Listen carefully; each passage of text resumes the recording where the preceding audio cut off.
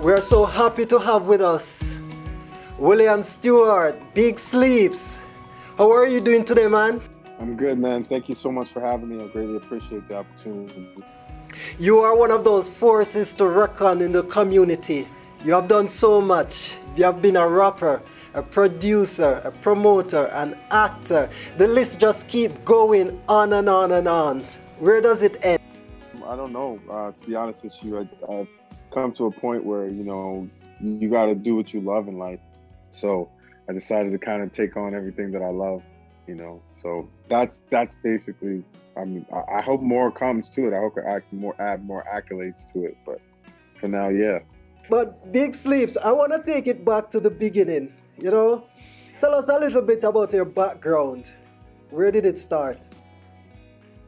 Well, I was born in Toronto, Canada.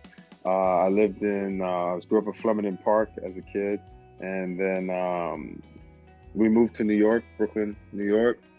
So I went to school there till I went there when I was 9 till 15. And then I got sent to live with my aunt in Edmonton, my auntie Cynthia, because, you kind of start following the wrong crowd. You get yourself in a little trouble. And, my mom being, West Indian, Grenadian, you ain't sitting down here and going to jail with these American fellows and thing. You're running on gallivanting and thing. So I basically I was sent to my auntie in Edmonton and my auntie Cynthia. So I lived in Edmonton. I went to high school there, St. Joseph's High School. I was angry at first, but with my mom and everything, when she sent me to go live with my auntie in Edmonton. But now when I look back at it, it's probably the best thing that she could have ever done as a parent to get me out of there. Because not even too much longer after that, I had 2 friends who were murdered, who I'd have probably been with, running around doing nonsense at the time when their lives were taken. A couple other ones ended up in jail, and that was the core of us. There was like 6 of us who are. So you only have one other dude who didn't go. So at some point, I might have been in trouble with them at some point. So I think that's probably the best thing like my mother could ever did, just go with her instincts. Like, you got to go. From there, my love for music kind of met because I met this dude named Bill Conley. He went by the name of A.O.K. and he just happened to be like the dopest white rapper in the city. And and that back at those times, you had like very few. For him, he was a really good MC. I was like, wow. And then he was opening for shows that were coming to Edmonton, and he had a radio show. So I'd help carry records, try to be figured out. And it was new to me because I never experienced something like that. So one day he was in the recording studio a few times, and I just decided that I was gonna write a rap. And I rapped it to him. He was like, "Yo, you wrote that?" And I was like, "Yeah, I wrote it." He's like, "Nah, you didn't write that." And I was like, "Yeah, I swear to God, I wrote it." And I spat it, and then I showed him the papers that I wrote it, and he kind of nurtured that, like, "Yo, man, you should keep it up." And so I kind of did, and from there, that was my love for the wordplay, and it was just hip hop culture gave you an identity, and at that time, that was the identity I wanted to kind of be a part of. Baggy jeans and clothes that don't fit you properly, and all kind of nonsense. So how far did you go in the music? I appeared on a couple records that I was on that was released, but as far as my own projects, no. And that's a big thing where I've always said it's like, part of it probably the fear of like, what if people don't like it? And then the other fear of, you have to work with the industry that's doing the record labels who are signing you, and you be in a city like Edmonton, you're not with the A&Rs in Toronto. You can't buy this guy a drink. Something that a lot of artists in Canada, they never got the opportunity to really shine because, I feel there was a community. There's not really an industry in Canada when it comes to urban music. What happens next then? You were in Edmonton, 15 years old, you're exploring music. Tell us, so what happens next for you? I moved to Vancouver because we came to do a showcase in 1992 called Groove 92, and we had there were so many artists out there, and we drove from Edmonton to Vancouver. We performed at Groove 92. BMG Music was interested as a group. That was the first time actually we met the Rascals. And the Rascals, everybody knows like Rascals. They got one of the biggest songs in Canadian history.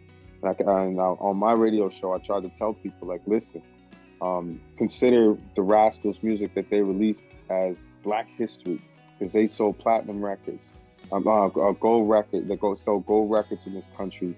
They broke barriers. They actually put a song together which united the entire country from east to west coast. So I got an opportunity to meet those dudes before they even had a record deal. Saul Guy, he was a dancer in the group before he actually took over management. It was just dope to know dudes who are a part of this history in this country when it comes to Black music, no matter how you look at it. And you know, a lot of people actually wouldn't even know. See this phrase right here, Van City? See that phrase right there? Red One made up, that was Red One. Red One came up with that name. He called it Van City because everybody was calling T-Dot, and he came up and called it Van City. So you see all this, funny how I'm wearing all this right now, but you know, big shout out to Martini at Dipped. But it was actually Red One from the Rascals who came up with the name Van City.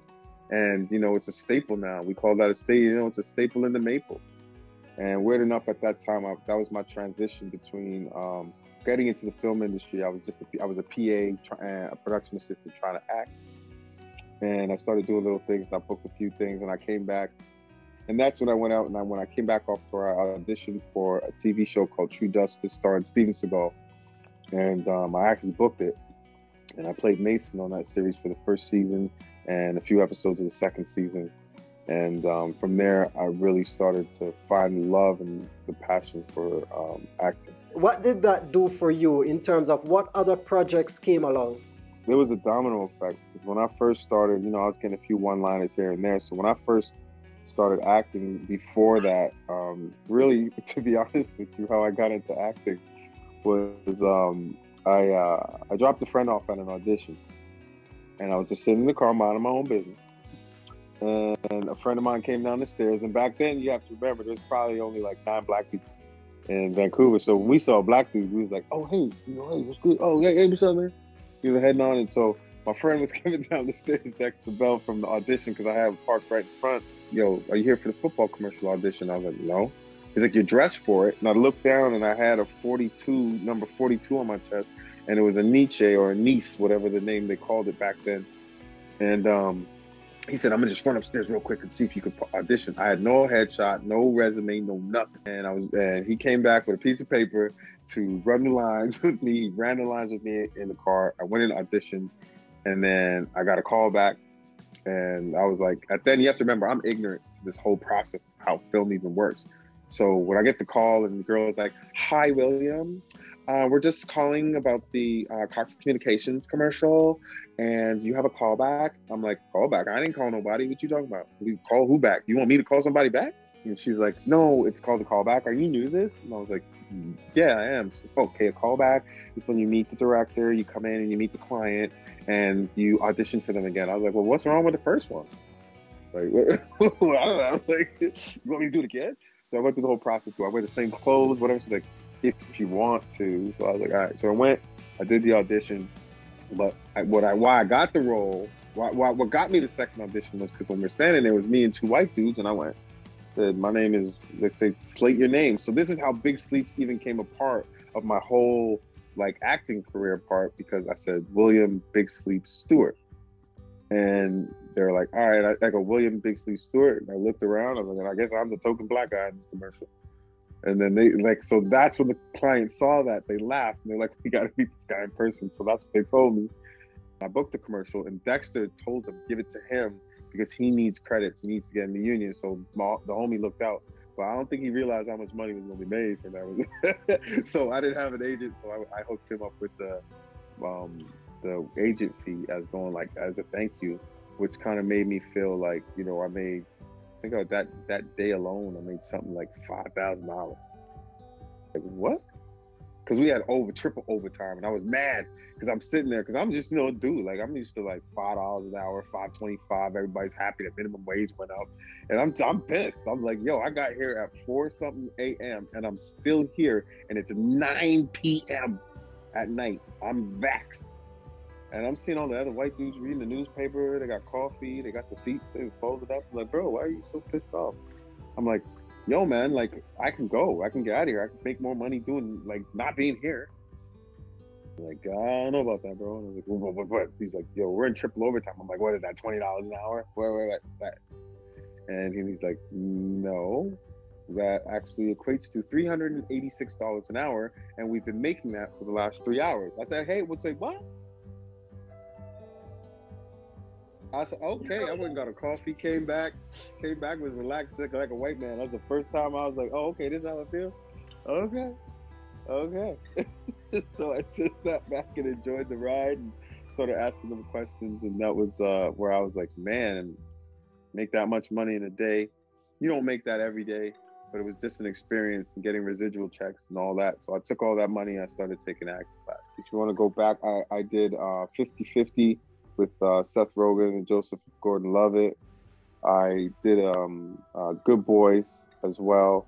Done Game Over Man, produced by Seth Rogen. I finished a movie called Coffee and Kareem, where I play another gangster. You know, I get to play Thug number 1. I've done a lot of Thug number 1s and gangster number 5s, but at least in this one I had a name. His name was D, and I play one of the gangsters in the movie that's trying to kill Ed Helms, Taraji P. Henson, and Terrence Gordon Little High. And then Torn, Dark Bullets, that's on Amazon, and I play a father whose son gets killed by a cop, who you find out as the story goes on how important and how I guess there's a lot of smoke and mirrors when it comes to racism and people's depiction of people of color. And one of the main things that we did this movie before the George Floyd thing happened and stuff, but you find out that this cop is racist, and that's where obviously I play a father whose son gets murdered by a racist cop. So you see the difference between all the comedy stuff that I've done. You get to see some like real work where it's like meat and potatoes, where I gotta cry, I gotta be angry, gotta be sad, gotta be a father. And we have won 14 awards out of 21 nominations at the film festivals. I'm starting to see more and more how much I love this craft, because you get to, coming from a hip hop world where you got to be a tough guy all the time, or you got to have this persona of being, sometimes it's like, man, you know what? At the end of the day, yeah, I could be like that, but I don't want to be like that all the time. I think it's kind of really helped me in a way. It's almost therapeutic, to be honest, because you get to actually, you got to cry. And sometimes as men, we don't cry for like 20 some years because you're told not to. So even in my first class, when they're like, just to find out how to find those emotions, I had to play Othello. I got to feel, I got to find those emotions. So you got to find something to think about. So, but yeah, so I mean, those are the movies that come to mind. Now, I want to know, of all the movies, the works that you have done, which one is your favorite one you have done? Which one you said, damn, that's me, I did that? Is Coffee and Kareem. Love to work with Michael Dallas as a director. For a director to believe in you and your first scene where you say something funny, and he's just like, pretty much after that, I think I got the cosign from him that he would always give us options to say whatever we wanted. And they used a lot of my improv in that movie, and Michael gave us a lot of cool things to say. And to have that kind of freedom was unbelievable. The writers were great, well-written movie. So that was my favorite one, because I mean, after I did the Ja Rule little reference in the movie, and then the whole director and everybody started laughing, because that was pretty much improv between King Batch and I. So that was pretty cool. What? Say what again? Oh shit, bro! You can't do that. My bad. Yo bad? Are you working on any projects right now? At the moment, no. There's a few things that be coming back up.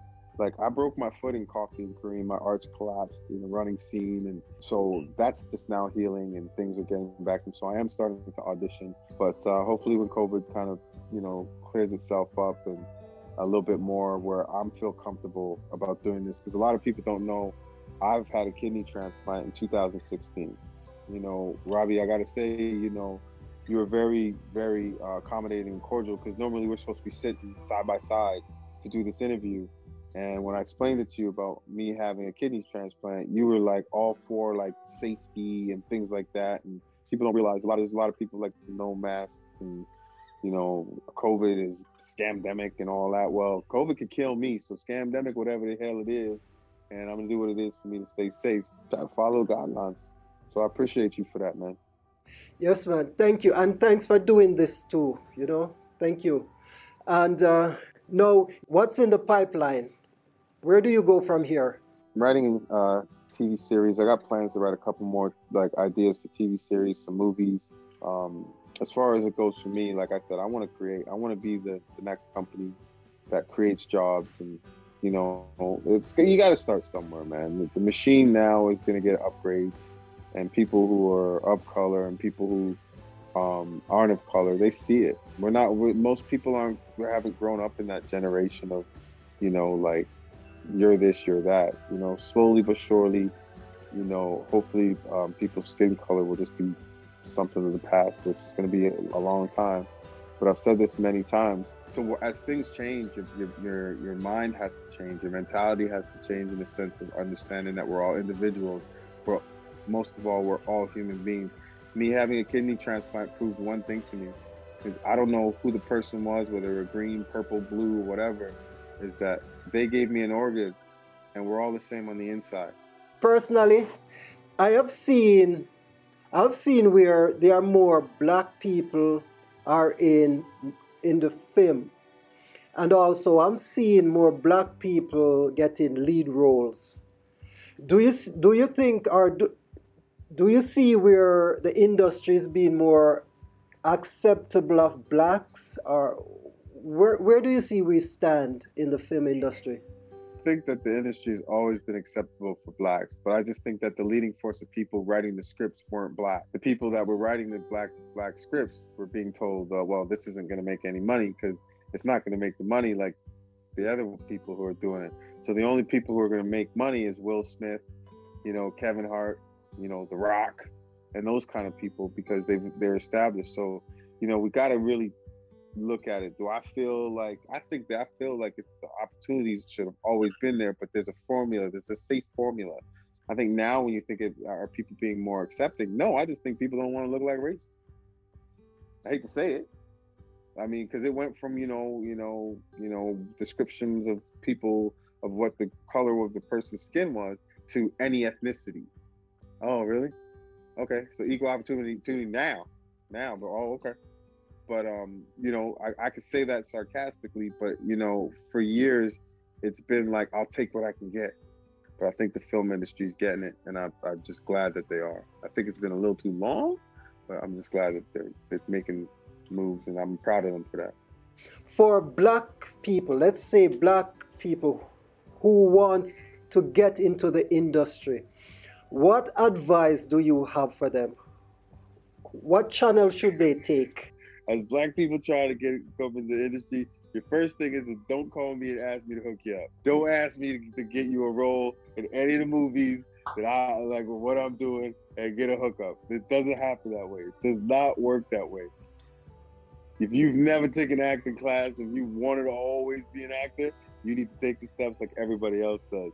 You know what I'm saying? But now the real thing I can tell for black people that, yo, you got to put the work in, man. Like, these things are happening for me right now. What's happening is because there's 20 years of work, like hard work. You know what I mean? Dude, there's no shortcuts. Like, do the work, do your homework. Actually, when we get off this phone, this Zoom call, I got to start studying lines for an audition tomorrow. You know, if you're going to do something, just learn about it. Okay, well, you want to be an actor, go do background work. Learn how set kind of works a little bit, and take multiple classes. Don't think I took one, so I'm gonna blow up. It doesn't work that way. Don't try to memorize your lines for an audition, waiting for a trigger line to say what your next line is gonna be, because you're gonna look like an idiot. Because this is what you look like on the screen, waiting for that trigger line. Why? You know, I always tell, just read it for 4 hours straight, and you know, you'll lose the actor voice. I don't know what's going on. And nobody's trying to hear that. Nobody's trying to hear that. Don't do that on set. Don't do that at audition. Love it and respect the work, man. Respect the job. Respect it. There's no hookups. Don't call for a hookup. There's no such thing.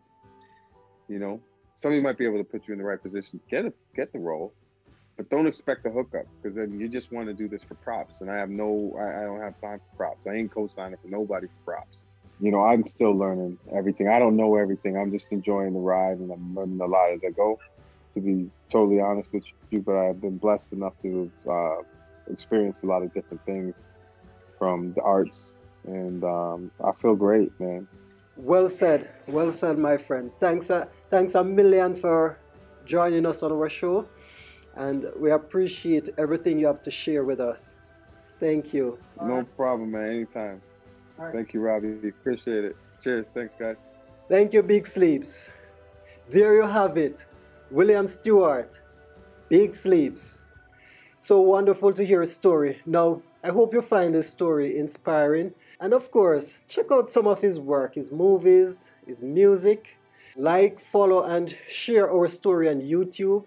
Follow us on social media, Facebook, Instagram, and also check out our website at lenibor.academy. Thank you for watching, and of course, we will see you next time. Bye for now.